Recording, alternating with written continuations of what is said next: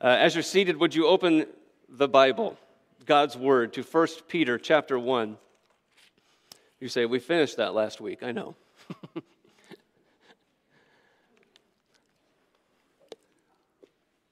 You've probably noticed the notes sheet is a little different. And we're looking here at 1 Peter chapter 1, verse 22.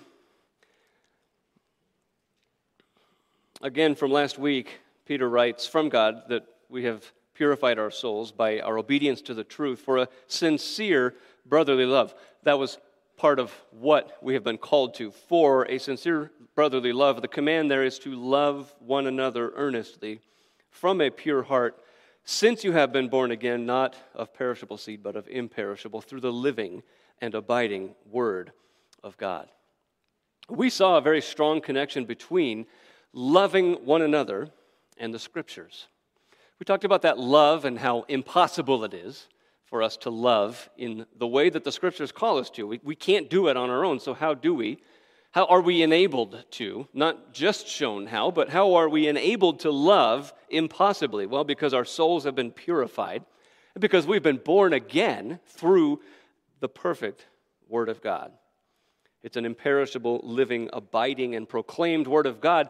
So we love one another with an undying, continually undying, imperishable, living, abiding love. A sincere, brotherly love. And we do that because we've been purified, because we've been born again. Because of God's Word. Now, that Word of God for many of us was sufficient for us for salvation. Wasn't it? It was sufficient for us to be saved. But how sufficient is this Word of God for us in our daily life this morning, tomorrow, Tuesday, Wednesday, Thursday, Friday, Saturday? How sufficient is the Word of God? Does it matter to us outside of salvation? You know, this Word of God contained the truth that we needed. It is the truth that we needed to get that ticket out of hell. Right? To keep our souls from an eternity in hell. And it taught us faith in Christ. It taught us to repent of our sins.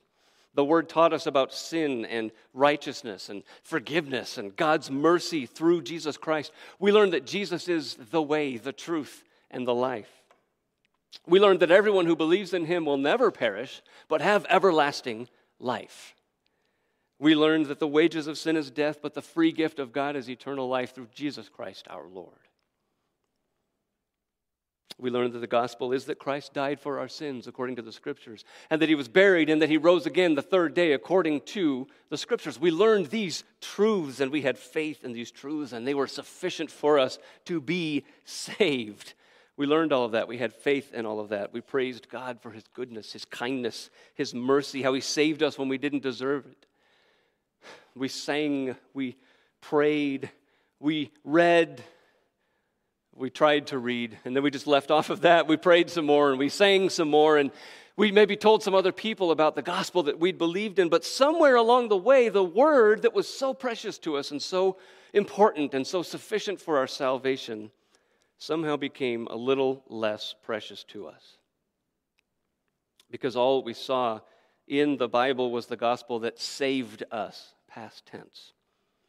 The Bible, the rest of it, became just a really big book, a daunting book that we're told we're supposed to read. Really, there are 6 or 7 verses in it that we know, those few verses that we know about the gospel, right? I mean, we can take those out, we can find them, and if we're really feeling bold, we can share them with somebody else. But the rest of this is really unknown and kind of a big black hole for many of us. We lost the preciousness, the importance, the sufficiency of the Bible in our life. As important as it was to our salvation, it became just as unimportant in our life after salvation. It's really just a collection of stories that you teach the little kids on Sunday mornings or Sunday nights or Wednesday nights, or if we teach the little children at all. When we try to read it, we get lost. We don't understand what's happening. We don't see how it fits or if it fits together. We don't see what it has to do with Jesus. You know, why is He, it says it's all about Him, but how come He doesn't come in until 3/4 of the way through, right? Worse, we don't see what any of it has to do with us, other than the gospel. But I already know the gospel because I'm saved. What do I need with it now? There's apparently little else to it in our minds. So many of us struggle with reading it or seeing it as the Word of God that's relevant to our daily life. Peter says in 2 Peter chapter 1 that this is given to us by God's divine power, and it is all things that we need. It is everything that we need for life and godliness. But is that true for us? We hear about the importance of the Bible. Feels like it's something that should be more important to us, right? We know that it should be, but our attempts have fallen so short. So often we try to read and we don't get it. We get lost and we don't understand, and so we just kind of leave off. So we turn to those who teach it, those who preach it. We listen to people on the radio. We sing the songs and listen to the songs on the radio. We'll just leave it to them to tell us what it's about. Tell me the important stuff. I'll leave it to somebody else, right?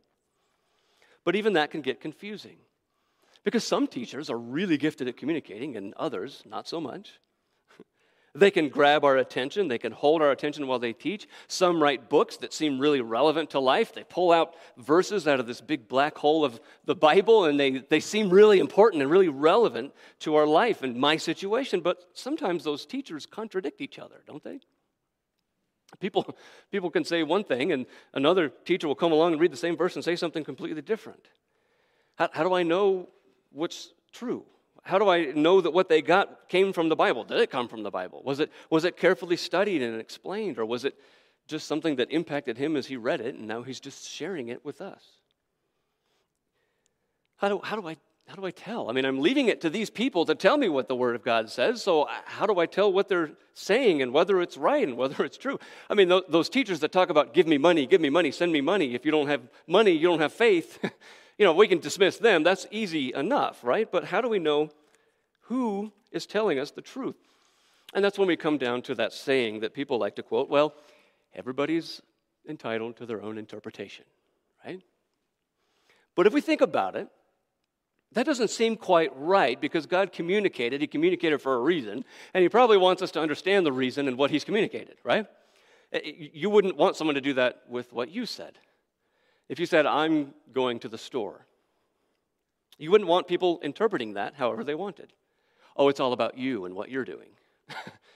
Well, no, I was going to ask if you needed anything, right? I mean, I'm going to the store. Someone says, well, obviously you're not content with what the Lord's given you. No, that's not what I mean, right? That's your existential journey to the store of where souls are. No, I'm just going to the store, right? I mean, this is a ridiculous example. But the one who made the statement gets to be the one who decides what it means, right? And the context is helpful to understanding the meaning. So it really isn't safe to say, well, everybody's entitled to their own interpretation because God wrote what he wrote and he meant something by what he wrote. It all comes down then to style or preference, my tastes. Oh, well, I like this teacher better than that one. Why? I like his accent. I know people that say that about pastors. I like his stories. I like how he's always so positive. I like him because he digs so deep. I like him because he doesn't dig very deep, right? This one's easygoing. That one's always relevant. My favorite just resonates with me. It just feels right. This one always brings out one or two things I can do this week. Why is it so rare to hear anyone say, well, I listened to this teacher or preacher because he's explaining the Bible and I understand it better after being under that teaching? Because many of us, if we're honest, wouldn't know the difference between Bible teaching and teaching man's wisdom. If somebody's standing behind a pulpit or a lectern or a glass stand or just on a stage holding a book, we assume it's the Bible. If they say God, Jesus, Holy Spirit, Bible, well, they must be teaching the Bible, right? We wouldn't know Bible teaching from secular teaching so often. Wouldn't be able to tell the difference between man-centered wisdom in psychology from God's wisdom in theology, except that so often the psychology seems a whole lot more on point, more relevant, more helpful in my everyday life. We wouldn't often know the difference between Bible teaching about the church from business growth strategies. Or what's relevant to us this morning, the difference between God's commands and his word to love one another from a worldly approach to cultivating interpersonal relationships. More current maybe today, the difference between God's word from critical leadership theory integrating transdisciplinary perspectives. Sounds fancy, it must be right.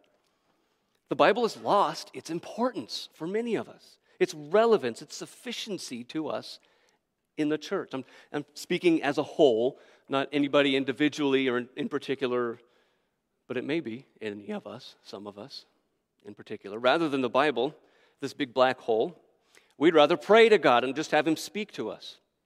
Rather than reading, we want to hear a voice. Rather than studying, we want immediate relevance. Rather than discernment, we want a platter served up with what appeals to me.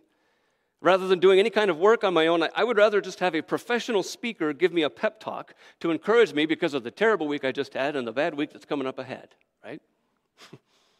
Leave the rest a big black hole. Just give me the verses that'll help me this week. How did we get here? We've left off the Bible. Pastors started preaching what people wanted to hear, and they've actually reinforced the belief that the Bible isn't just really all that relevant, powerful, or helpful. It certainly doesn't have anything to say about what's happening in my life. It's way too old to understand feminism or intersectionality or critical theory. Can't possibly be up to date with the latest science on the origin of the earth, or how to raise children, or how to make my marriage work better. The Bible isn't psychologically scientific enough to help me be happy. It's not contemporary or sophisticated, let alone civilized enough to help me for today. It's good for what it was for, getting me out of hell, right? The gospel. But it doesn't matter much after that. That's a prevailing thought within people in churches. You know, so many people out there say it's full of errors and myths and stories. There's nothing really in it that matters to anybody today. And if we're not reading it, learning it, studying it, how would we know if that's true or not? There are plenty of areas of life where this becomes obvious, where we can see this lived out. When we don't value the Bible as God's word, His inerrant, infallible, authoritative, powerful, completely sufficient for us word from God. When we reject that and substitute anything else, anything in life can become unstable. Any area of life, we begin to slip away, and as that happens, it happens faster and faster. Take, for instance, creation. Where did the universe come from? What are we here for? How am I supposed to make sense out of this world? You know, what am I supposed to be doing with my time, with my life? Well, the Bible tells us. And it begins in Genesis 1, 2, and 3, but if that's just a myth, or if you move it all the way to chapter 11 of Genesis, if it's all just a myth, whatever man decides where God's word starts and which one's just poetic, you could just as legitimately go with the world's myth of beginnings. If it's just myth and legend, you can dismiss what God says. But if it's His word, He's telling us how it all came to be and why it exists and why it's important and what we're supposed to be doing while we're here in it. But in the case of origins, there's a rival theory from man that is called science, but it's not really science. It can't really literally be science. It's really more an entire philosophical belief system about a myth of how we came to be about. All of our answers then become what humanity discovers as it intentionally begins a theory without God, and it grows from that. When we leave out the Word of God, our understanding of creation is changed, which changes everything. Our understanding of how everything works and operates, and what we're here for and what we're supposed to be doing. Our understanding of creation is affected by our view of the Scriptures. What about God? Who is He? What is He like? The Bible tells us what He's like. But if the Bible is just a big black hole, then we're dependent on others, again, to tell us who God is, right, and what He's like. And here's what happens. This is amazing that we can see this, but we actually do this to ourselves. We pick ourselves up and we transport ourselves back into the Middle Ages, also known as the Dark Ages in Europe. We irrationally go back in time. We erase the Reformation and the hundreds of years of studying and growing and learning the Word of God that we've had over the last several hundred years. We place ourselves in the ridiculous position of those who followed the teaching of the prevailing church at the time in the Dark Ages. The Roman Catholic Church told people at the time, you cannot know God on your own. You don't get to know God on your own. You get to come to us. We'll tell you who God is. You can't have a relationship with Him apart from your priest on earth. He gave us the Bible, but we have it in Latin, and you don't read Latin, right? Nobody reads Latin except the people in the church, the priests in the church, the cardinals, the pope. So if you want to know about God, you've got to come talk to me, and I'll tell you what the Bible says in Latin about who God is. You're completely dependent on me. You don't have it. You don't have a copy of it. You couldn't read it if you had it anyway. And even if you could read it, you wouldn't understand it because you're dependent on me to tell you what it means and who God is. Now, they've softened on that today in many cases. But when we don't know who God is, we can't list anything about him. We don't know who he really is, any of his attributes. We're totally dependent on other people to tell us about who God is. Well, that's our fault because he's told us clearly who he is in the Scriptures. When the only people that we get our ideas about who God is are on the radio stations that only play music that's positive and encouraging, our understanding of God is going to be lacking at best, and many times just plain wrong. And what we do when we reject the Scriptures, we reject the authority or the sufficiency of the Scriptures, we're telling God, you tried, but you just didn't do a very good job of telling us who you are. You didn't communicate it very well. You didn't make it plain enough. Or you started out well, but then you let it get full of errors or stories or myths, legends. You put enough in there for me to get saved, so thank you, but I'm just going to ignore the rest of it, right? I'm going to ignore how that matters still to me today and how it lives my life. So our understanding of who God is, who Jesus is, who the Holy Spirit is, salvation, new life in salvation as a result of what God has done is also a result of how we view this book. How do I live my life now? So creation, it matters. God, it matters. How else do we go wrong when we leave out the Scriptures? Well, what about ourselves? Who are we, right? Are we any different from animals? Why is there so much trouble in the world? Why do so many people struggle so often in life? Why do so many bad things happen to me? Why is there so much suffering and hurt and trouble? The Bible tells us. The Bible explains to us what's happening in the world. But the world tells us that the problems that we have are physiological, psychological, DNA boxing us in, so we can't do anything about our problems. We're predisposed genetically to certain problems, yet somehow that doesn't transfer to gender in today's prevailing understanding. DNA is determinative, but only towards sin and in those ways.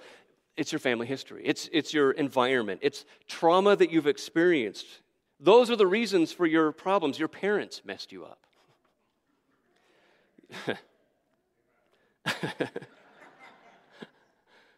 We pray for our children.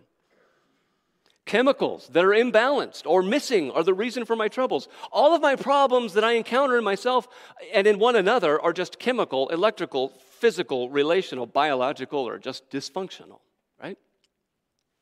And just as all of our problems are confined to man-defined problems, all of the solutions then become confined to man-delivered solutions.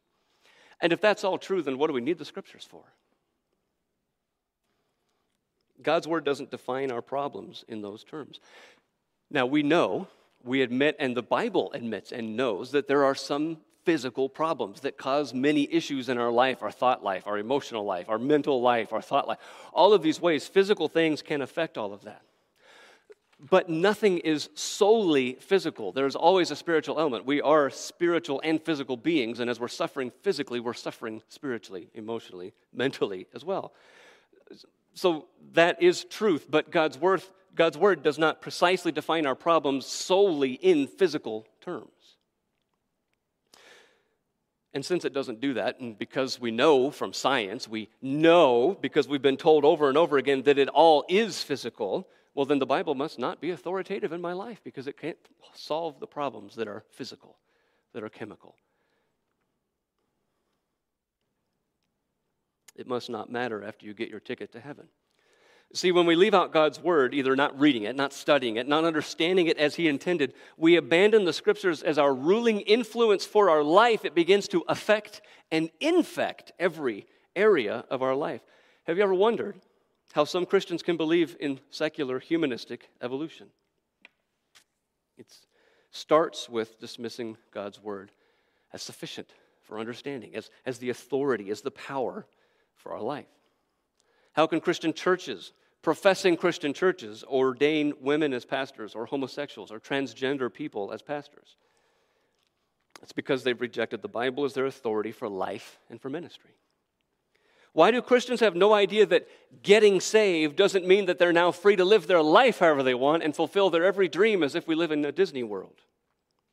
Right? We just give it all away to God and He'll take care of you. He'll give you everything you've ever wanted.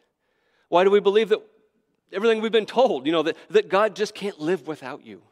That God He died just to be with you? That God gives us everything, cares about us above all. Like the most important thing to God is me. We've twisted things so much, we've forgotten what the Bible says, that in Him we live and move and have our being.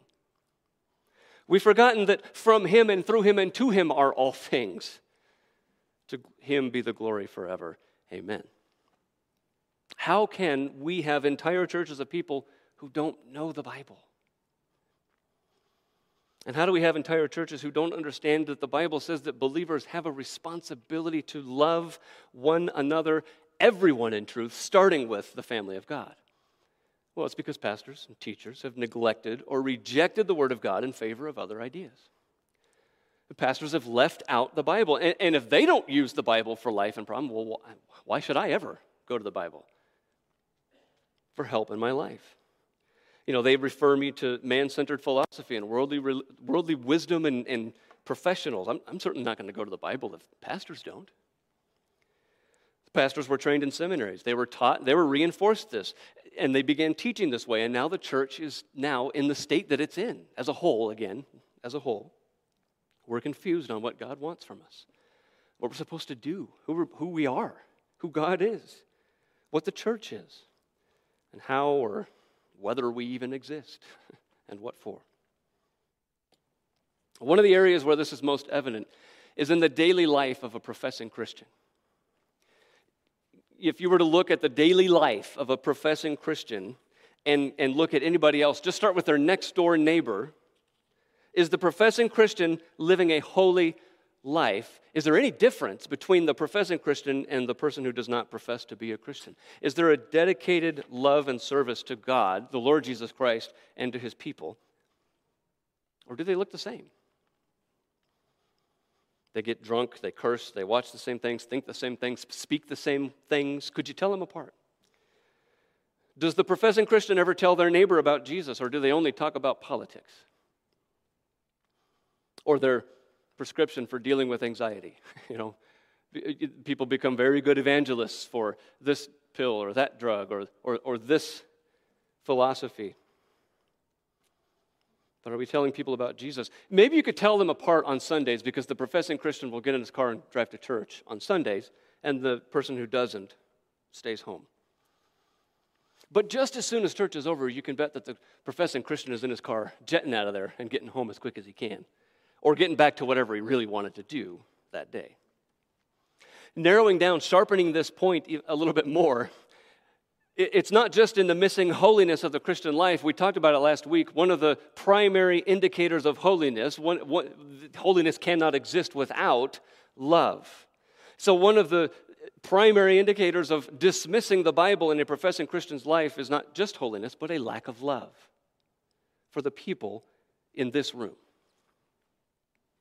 And I don't mean exclusively, we are to love everyone, but it starts with the precious saints of God for whom Christ shed His own blood in the local church. So, if I say it a different way, the main reason we do not love one another is because we have dismissed or abandoned the inerrancy, the sufficiency, the authority, the power of the Scriptures. We fall into the first challenge God's Word ever had. In the Garden of Eden in Genesis 3, did God really say? When the Word of God is challenged in our minds, our hearts, our souls, when the Word of God is challenged and we capitulate, we let go, we start to lose our handle on it, love is the first to go as well. If we're ever not sure about how we're dealing with the Word of God, how do I view the Word of God? Look at how you view the other people in church, God's people. Now, this is not something I'm making up. I want to show you from God's Word that this is one of the first things to go. we've already talked about, just for a second, I just alluded to the question that Satan asked Eve, did God really say? And when she began to replace God's word with her selfish desires, with wisdom from the serpent rather than wisdom from God, she left the covering of her husband's love and she was deceived. And then the two of them got together and threw out God's word. They both sinned. Their relationship with each other was changed forever. They were never able to have the love that they were meant to have. Turn back to Genesis 4, all the way back to the beginning. Just after that happened. Genesis 4 is just after the fall of man into sin. It's after they've been cursed. We call it the fall because mankind brought sin into the world by rebelling against God's word. All of creation, all people fell under the curse of sin from that point forward, and all of us in creation will stay that way, experiencing decay and sickness and death until God creates a new heaven and a new earth. And until then, we are dependent on God to create us again, recreate us spiritually, so that by His grace, through faith in Jesus Christ, we are born again. But until God creates a new heaven and new earth, we're here. Adam and Eve have been removed from the Garden of Eden in Genesis 4. And they finally get around to obeying God's voice to be fruitful and multiply. And they start with two sons here, Cain and Abel. The older one, Cain, is a farmer. Abel, the younger, is a rancher. They both bring offerings to God from the farm, from the ranch. Abel's is accepted, Cain's is not. Cain gets very mad at Abel. Look at verse 6. God confronts Cain. Why are you angry? Why has your face fallen? If you do well, will you not be accepted? And if you do not do well, sin is crouching at the door. Its desire is for you, but you must rule over it. God tells Cain personally, individually, directly, sin is always crouching. Since the fall, this is our reality. This is the world that we live in. This is a new reality from what Adam and Eve had experienced in the garden. It didn't exist previously. Sin is always there, always waiting to take control over you. God is really spending time with Cain, biblically counseling him, intensely discipling him. That's what we mean by giving biblical counsel, is just discipling this person. God is doing that personally with Cain here, directly from God. And God's giving him a warning. What does Cain do with God's word? He rejects it. The very next verse, Cain meets Abel in the field. The scripture says he rose up against his brother Abel and killed him. So the next sin, the very next recorded sin after the fall of man into sin, was murder of a brother brought on by a heart that had rejected God's word. When you reject God's word, you will reject love for others, at least God's love, the love that we're called to, the impossible, self-sacrificing, self-denying, sincere, brotherly love. And if you're not sure, you're saying, I'm not really sure that's what's there. Look in verse 9. As the Lord confronts Cain, what's Cain's famous question? Am I my brother's keeper? What, am I supposed to care for my brother? Am I supposed to love? Am I supposed to have any kind of responsibility to him at all, to ensure his safety if I can, to love him? Do I have any responsibility for him at all? God says yes. But when he rejected God's word, in his mind, the next rejection was love for his brother. And then he acted it out. He lived it out. He murdered him. 1 John 3:11 helps us and explains this for us. It says, this is the message that you have heard from the beginning, that we should love one another. We should not be like Cain, who was of the evil one and murdered his brother. And why did he murder him? Because his own deeds were evil and his brother's righteous. Abel obeyed the word of the Lord. Cain rejected it, and it produced the opposite of obeying the Lord in every area of his life, starting with love for his brother. And it led to murder. Now, that's pretty blatant, right? That's pretty strong.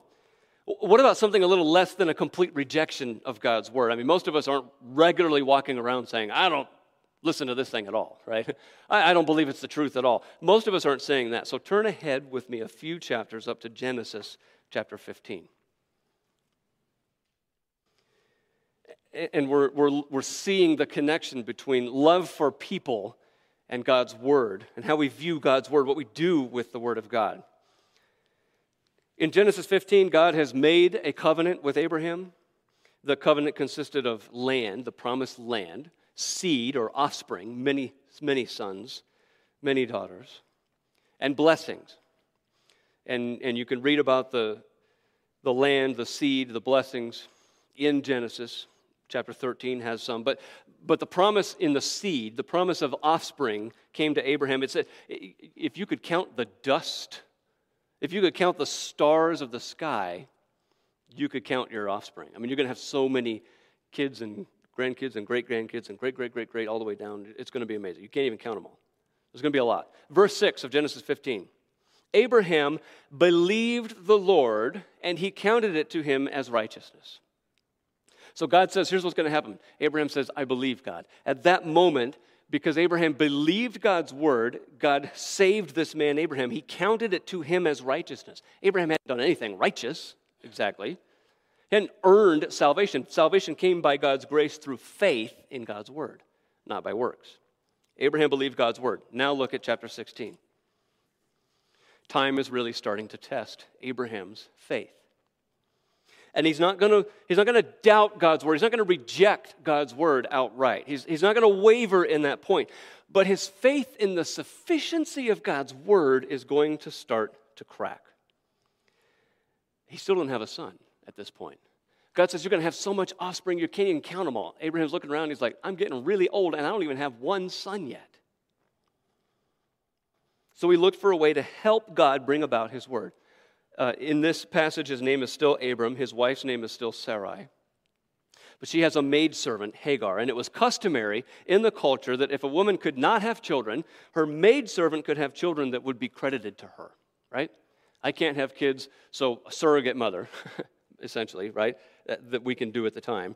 She'll have kids and they'll be my kids. Verse 2 says, Sarai said to Abram, behold now, the Lord has prevented me from bearing children. Go into my servant. It may be that I shall obtain children by her. Now here's the key. And Abram listened to the voice of Sarai. Whose voice did he have to set aside for a minute to listen to the voice of someone else? It was the voice of God. It was the word of God. Abraham acted on his own plan. He followed man's wisdom and conventions in culture rather than resting completely in the sufficiency of God's word. They substituted something besides God's word, and they did their own actions to do what God hadn't done yet. It wasn't a total rejection of God's word. God, I believe your word. You just haven't done it yet, so I've come up with a plan to help you. Right? I've got man's wisdom here. I'm going to take man's wisdom, I'm going to put it with God's wisdom, and we're going to make this happen. Right? It doesn't seem like that big of a deal. Look at the result in verse 4. He went into Hagar, and she conceived, and when she, that's Sarai, saw that she, Hagar, had conceived, she looked with contempt on her mistress. And look at the end of verse 6. It leads to a split. Sarai dealt harshly with Hagar, and she fled. She ran away. So we saw in Genesis 4 that rejecting God's word outright led to the opposite of love, hatred and murder. But here in Genesis 16, just questioning the sufficiency of God's word also leads to a loss of love. It's a split between people. And more than that, the son that Hagar has, Ishmael, is the ancestor of the Arab peoples, many of whom have hated Israel since that time. That's the effect that we see when God's word is lessened in our mind. Love is lost. As soon as we replace God's word with something, as soon as we reject it or just question, did God really say? Our love goes with it. If you're still here in Genesis, let's see the positive side of this. Go backward to chapter 2. Chapter 2 is before the fall, before sin comes into the world.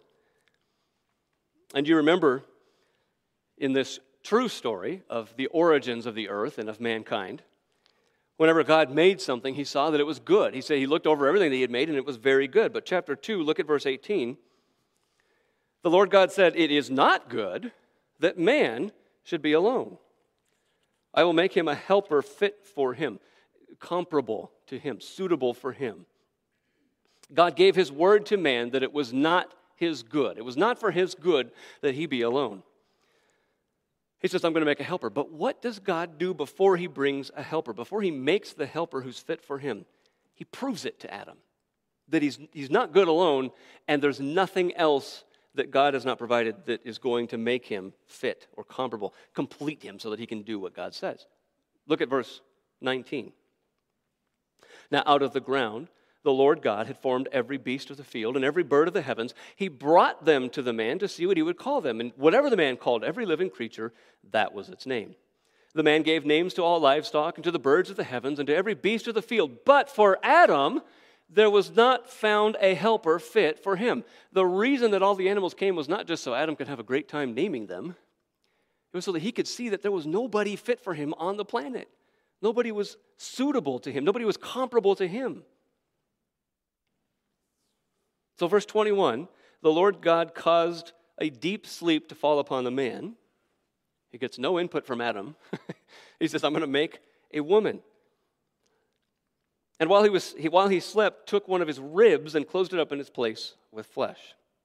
Again, from his side as an equal partner, not from his foot like he can walk all over, not from his head as if he's bigger or above her, or vice versa, so that she can walk on him. Either way, they're equals. God has made her comparable, a suitable fit for him. God, the rib that the Lord God had taken from the man, he made into a woman and brought her to the man. Now, verse 23, Adam likes the result. Right? He's pretty happy here. He says, this at last is bone of my bones and flesh of my flesh. Oh, finally. There is something else here that will complete me to make me what I need to be before God to do what he's told me to do. This is the first marriage here. This is at last is bone of my bones and flesh of my flesh. She shall be called woman because she was taken out of man. And this becomes a pattern for all of marriage, for all people, for all time from this point forward. God tells you, man, it is not good for you to be alone. There is nothing else on earth that is comparable to you. No pets, no toys, no promiscuous living, no sin. Nothing else will complete you to help you be what God wants you to be, to help you along this life journey, right? So verse 24, therefore, because of what God has said and done, because of his word, for this reason, a man shall leave his father and mother and hold fast to his wife, and they shall become one flesh. This is the strongest bond of love between human beings. The two actually become one, and it's founded upon and grounded on God's word. This is the sufficient and powerful word of God that unites people together.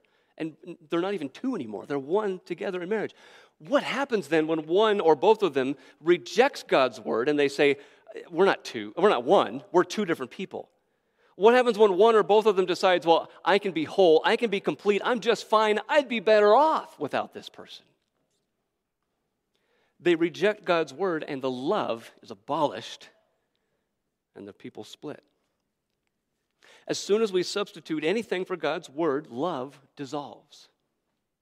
God's kind of love. That's why Jesus says about that passage in Mark 10:9, what therefore God has joined together, let not man separate. The beginning of man's attempt to separate love starts with his rejection of God's word, or even just questioning whether it's sufficient, whether it's authoritative for my life and godliness. Now, the reason for this is because when we don't love God, we can't love others. It starts with a love to God. It starts with our love for our Savior, Jesus Christ. We cannot love others when we do not love God. They go hand in hand. And John says in 1 John, no matter what we think, we do not love God when we do not love his people. They really do go together. They really fit together hand in hand. But our love for God and for Christ Jesus, our Lord, comes directly from his word, where we get the truth of who he is and what he's done. And our love for others starts in the same place, his word. As we saw in 1 Peter 1, we are commanded to love one another because we have been born again by the perfect word of God. And we've been called in salvation to holiness, and we've been called into a sincere brotherly love. God calls us in love to love. And because we can't do that on our own, he gives it to us. He gives us his love that we don't deserve. And then he works it out in us, through us, to himself and to others in a way that we couldn't do on our own. So if we're not loving others, we're not loving the Lord. and we're not loving His Word. And all of it can not only be traced back to His Word, but through a complete dependence on His Word, the power, the sufficiency that will enable us to love one another and love God. 1 John 2 says, whoever keeps His Word, in him truly the love of God is perfected. Love for God, our Savior, and love for others. That's where love begins and continues, because just as the Word of God is perfect and unchanging and complete and true, our love for one another is to be unchanging, complete, and true, and abiding. 1 John 3:23 says, this is His commandment, one commandment, but it has two parts. This is His one commandment, that we believe in the name of His Son, Jesus Christ, and love one another. See, we're not doing the one if we're not doing the other. It's one commandment. We don't understand Christianity when we're not loving God's people. No matter what we think about Christianity, no matter what we think about what this life is supposed to look like, there is no Christianity without the truth of love and love of the truth. The very mark of Christianity, what Jesus says is going to be the hallmark, or the way that people can tell that you are my disciples is if you have love for one another. We've missed what Christianity is if we leave out the word that brings about love and enables love. It's less love for self, more love for others, and most love for Christ. When we let Jesus define what it means to follow Him, rather than mankind, rather than our feelings or what appeals to us, it looks very different. You've got a series of other verses for you to study more about this on that front page of your notes. But practically, how can we do this? You know, what does this look like? When we're in the Word of God and we're loving other people, how do we get there? What does this look like? I think we've laid out, hopefully, Lord willing, we've laid out a strong enough case that the foundation and the continuing thing that we've got to remedy is our view of God's Word. We can't reject it, dismiss it, or reduce it. Out of a love for God comes a love for His Word, and that enables more love for Him and for others. It's foundational, it's continuing. We don't say it's first, because a lot of times if we're thinking of a list, we think, number one, this. After I'm done with that, I move on to number two. We don't move on from that. It continues, right? It's foundational and continuing. Our love for people needs to remain grounded in and flowing from the Word. But when the Word of God is our standard for life and godliness, when God, through His Word, reveals worldly thinking that we've fallen for and shows us where we've replaced His Word with man's wisdom, when His Word shapes us and changes us and we begin to live, how do we practically live it out? What does it look like? Well, we've printed out before the one another's. It doesn't look like a bookmark, but the bookmark helps us to see the verses, some of the verses, many of the verses, where the one another's tell us what it looks like. So, again, you can get those on the information counter on the way out. But how do we get from this to these? How do we start to live these out? How does it not become a list of legalism? You know, I've got to do this. I've got to do that. Next week, I'm going to try one of those. The week after that, I'll try one of these. And once in a while, I'll try to do this when I remember, but that's about as far as it goes. How do we make this our life, a life that's changed by this? On the back of your notes,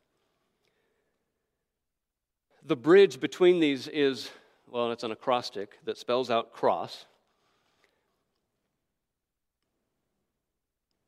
But how do we get there? What's the bridge? Well, number one, we need to confess. Confess you are a mess.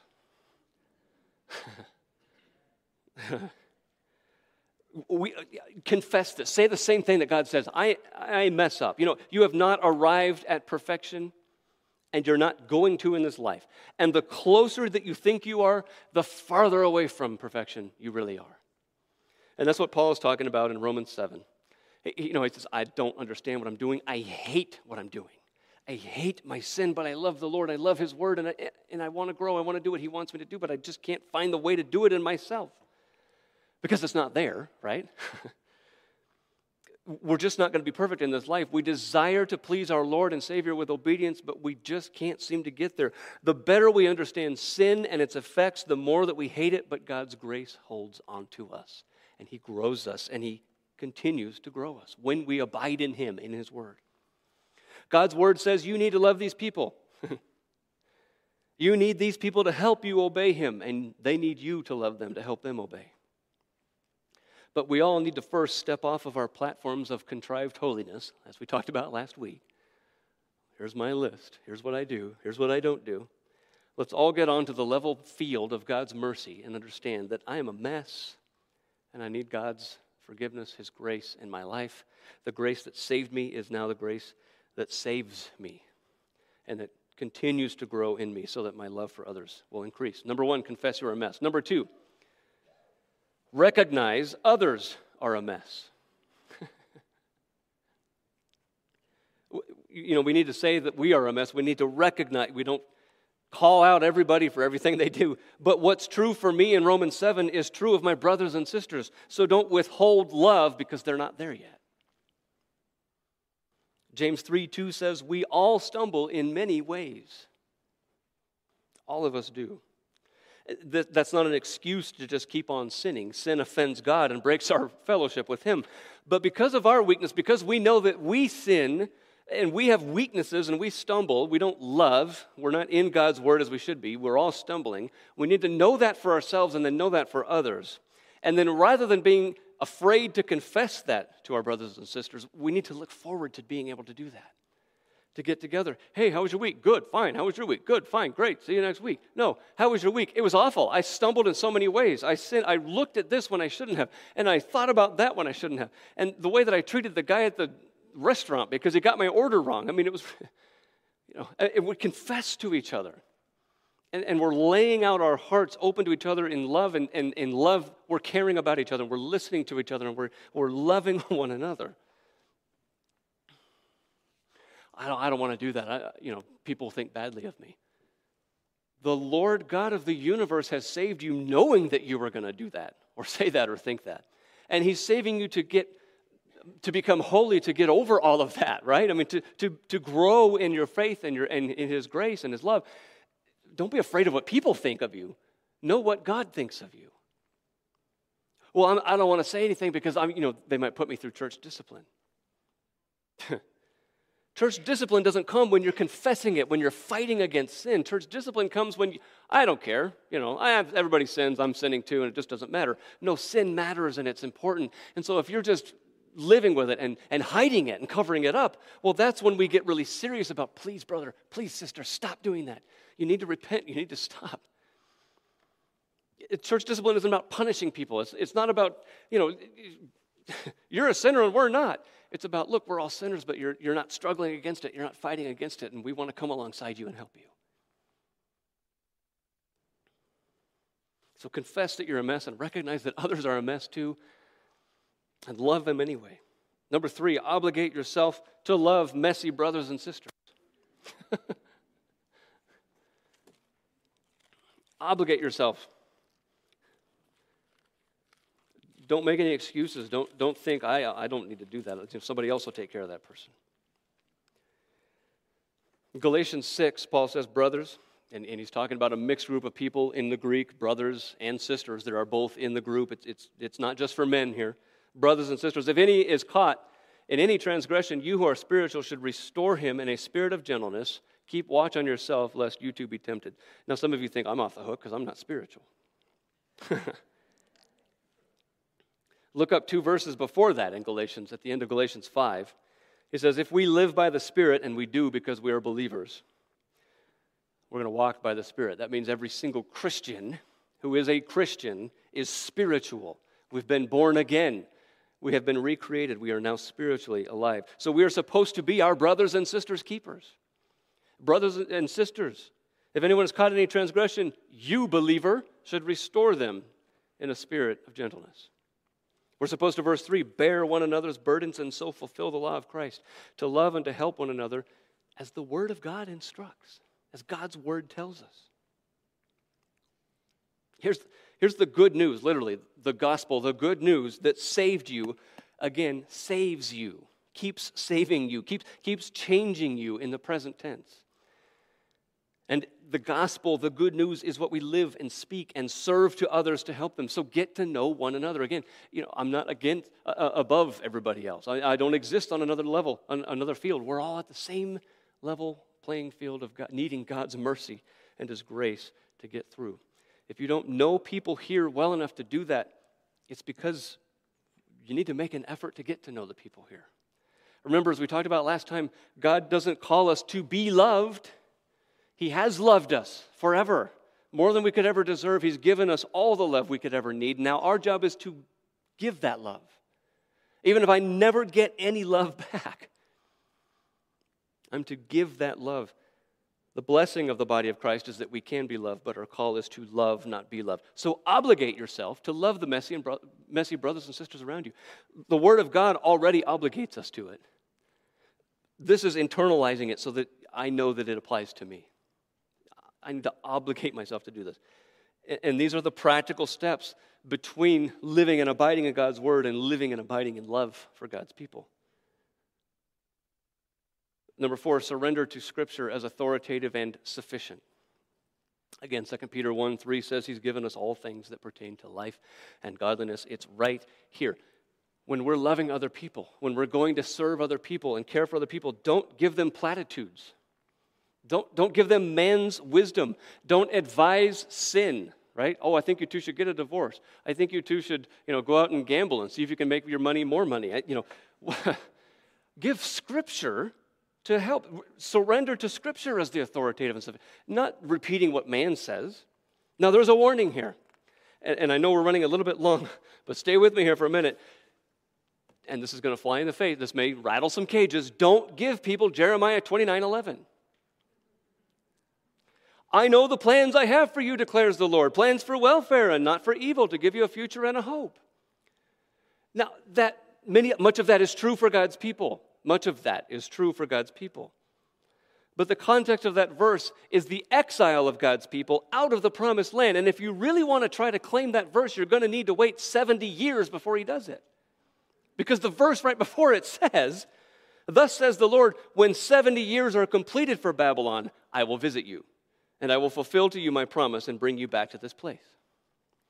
So don't depend on the bookstores or the music or teachers to tell you what the Scripture says. Go to the Scriptures and look at it in context and be careful with them. It's okay sometimes just to go to a brother or sister and, I don't know what to say. When we're struggling in some way and others come that want to help us and they're not struggling in the same way, they're not really going to get everything that we're going through. So we need to be gracious with those who are just trying to come to love us, right?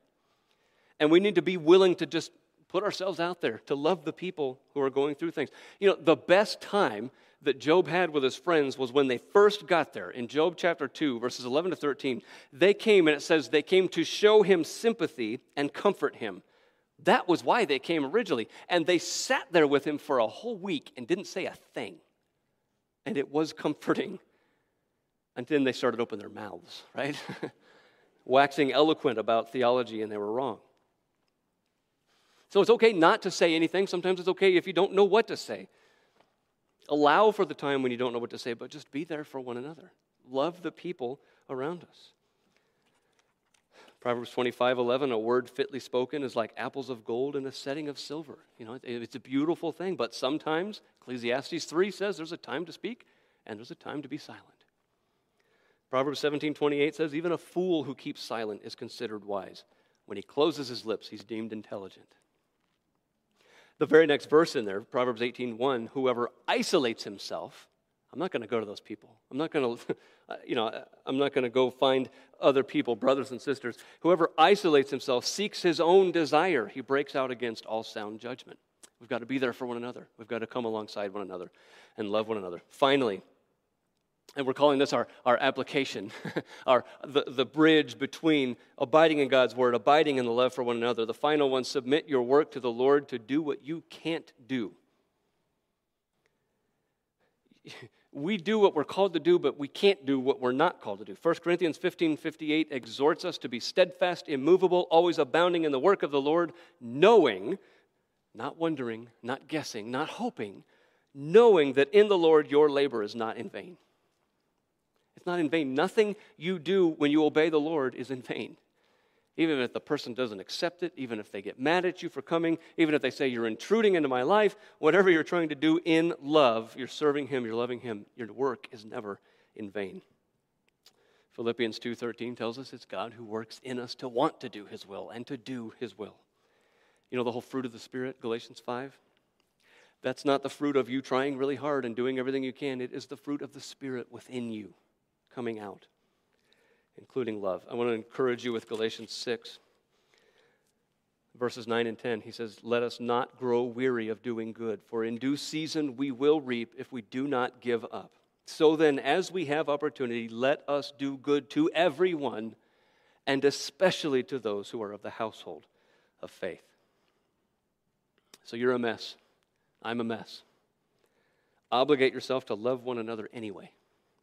Surrender to God's word as the authority, as sufficient, as enough for you and for one another. It's precious to us. We are going to live our life by God's word, by his grace.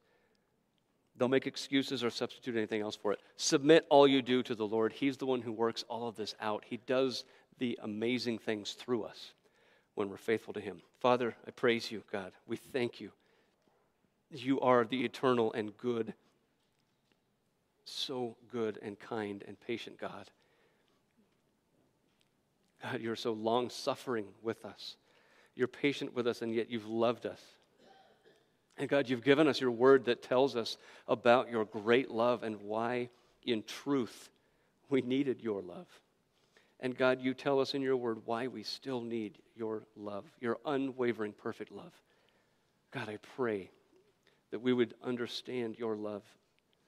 And God, that we would comprehend why we need your love and your grace and your mercy every day, every minute of the day.